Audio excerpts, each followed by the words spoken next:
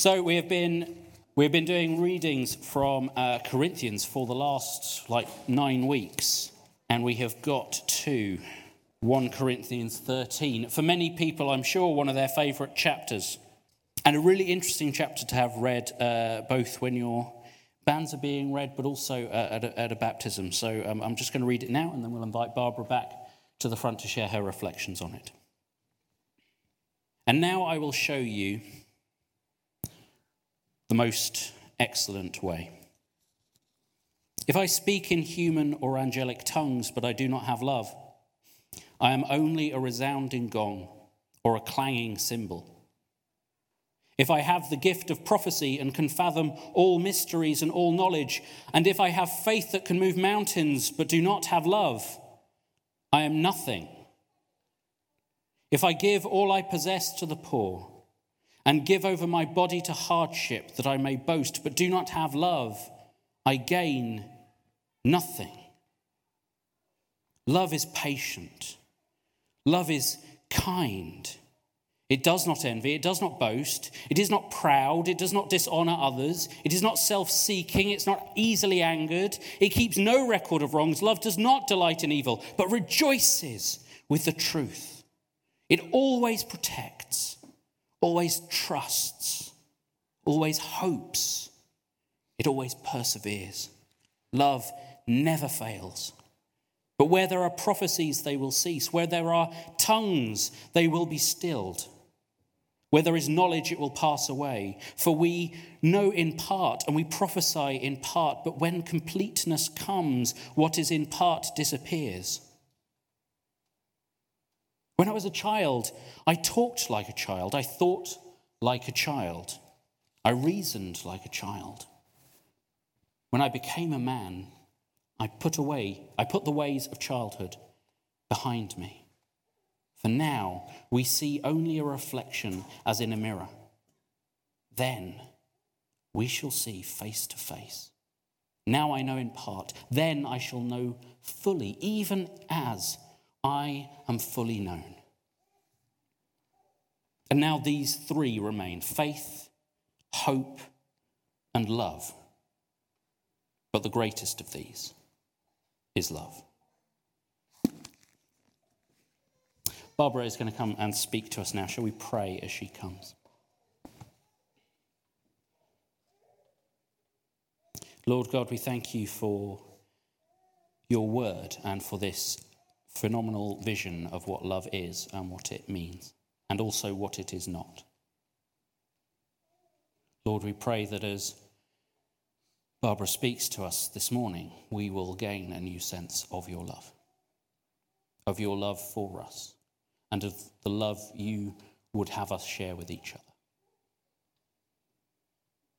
Prepare our hearts to receive your message now. Thank you, Father. Amen. I've only been here a couple of hours and they've already discovered I move all the furniture. I suspect that passage from Paul's letter to the Corinthians is maybe one of the best known passages from the Bible. It's a powerful tribute to a love that bears all things, believes all things, and hopes all things. A love that endures all things. I've been asked to include it in wedding services. I've been asked to include it in funerals. And today we've heard it as we've celebrated Freddie's baptism. In its original context, Paul's letter is written to people who are new Christians in that area of Corinth. And because they were new, we think that Paul perhaps tempered some of his words and teaching because he showed his care and his devotion to this newly gathering group of people learning about God's love. We understand that, like most Christian communities and congregations, the people in that church in Corinth were something of a mixed bag. We understand that some found it really hard to let go of their supposed high status and tried to import their ideas into what was happening. Other people discovered spectacular and perhaps noisy gifts of the Spirit, and in the way they used their gifts, they found or perhaps invented their own version of a high status. Some were even priding themselves on having special secret knowledge. Sometimes as we look at church congregations now, we feel that maybe in some instances nothing much has changed. But Paul stressed that being like resounding gongs or clanging cymbals or having faith that can move a mountain or even giving away everything, none of that is anything if there's not love underpinning it. Having addressed a number of issues and censured people in some way, Paul then makes his bold declaration. As John Lennon and Paul McCartney put it, all you need is love. If you're of a certain generation, and I include myself in that, your early recollection of the words from Paul's letter might be that it spoke of faith and hope and charity. And it's recognised now that that's probably not a very good translation. It's far better to use faith and hope and love. And maybe our current understanding of charity within charity organisations isn't especially helpful. Paul is writing about something that takes effort.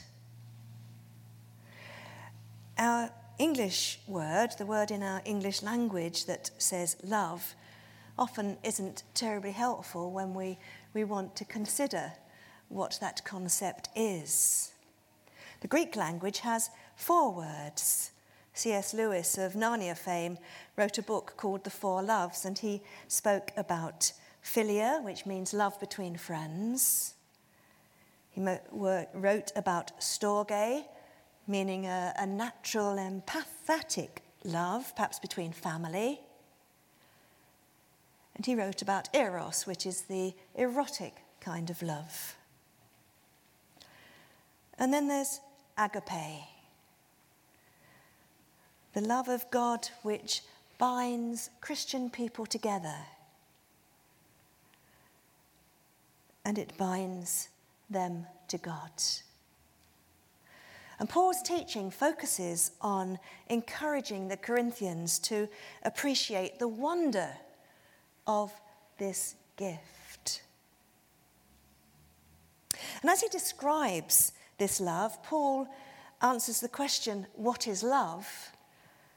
By describing what love does and what love doesn't do.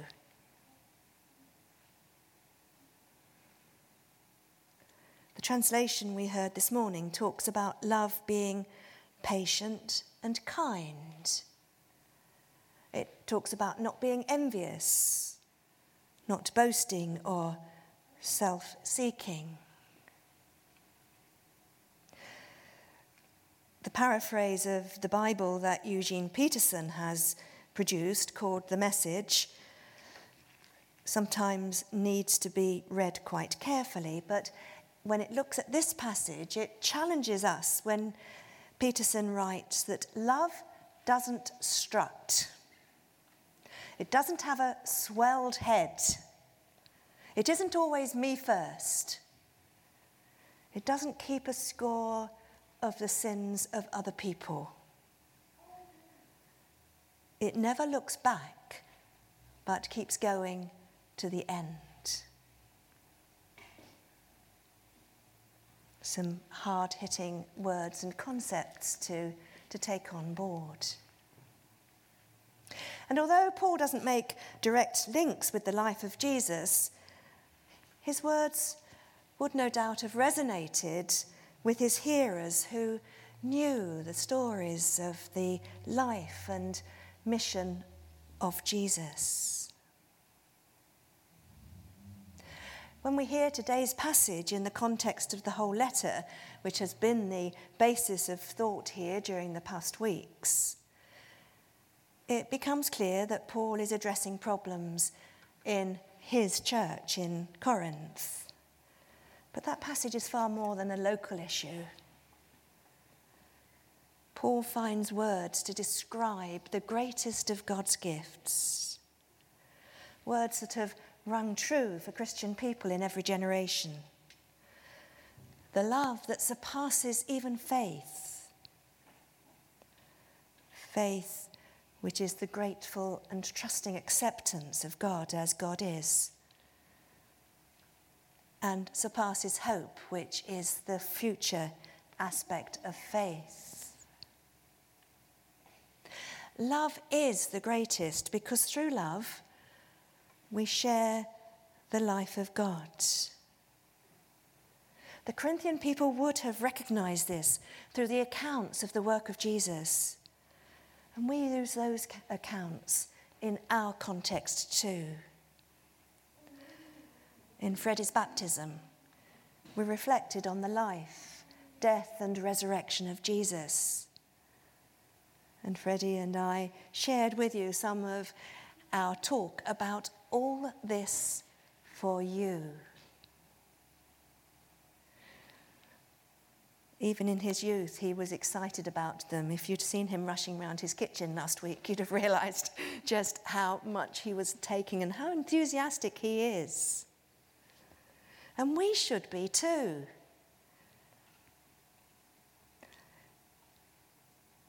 Paul was encouraging the Christian community to show their love for God by their love for each other, as God loves us. The need for love in everything is paramount to individual and to church life. The Gospels record how when Jesus sat at the Last Supper with his disciples, he followed up words from the Old Testament with a new commandment. He reminded them from the Old Testament, "You shall love the Lord your God with all your heart, and with all your mind, and with all your strength, and with all your soul, and your neighbour as yourself." And then Jesus went on, "I give you a new commandment, that you love one another. Just as I have loved you, you also should love one another. By this, everyone will know that you are my disciples." So as we consider Paul's words, all he's said about squabbling and seeking high regard and so much more, a good response for us is to hold on to the truth that we need our faith and hope, but love has to underpin it all. Trust steadily in God, hope unswervingly, but love extravagantly.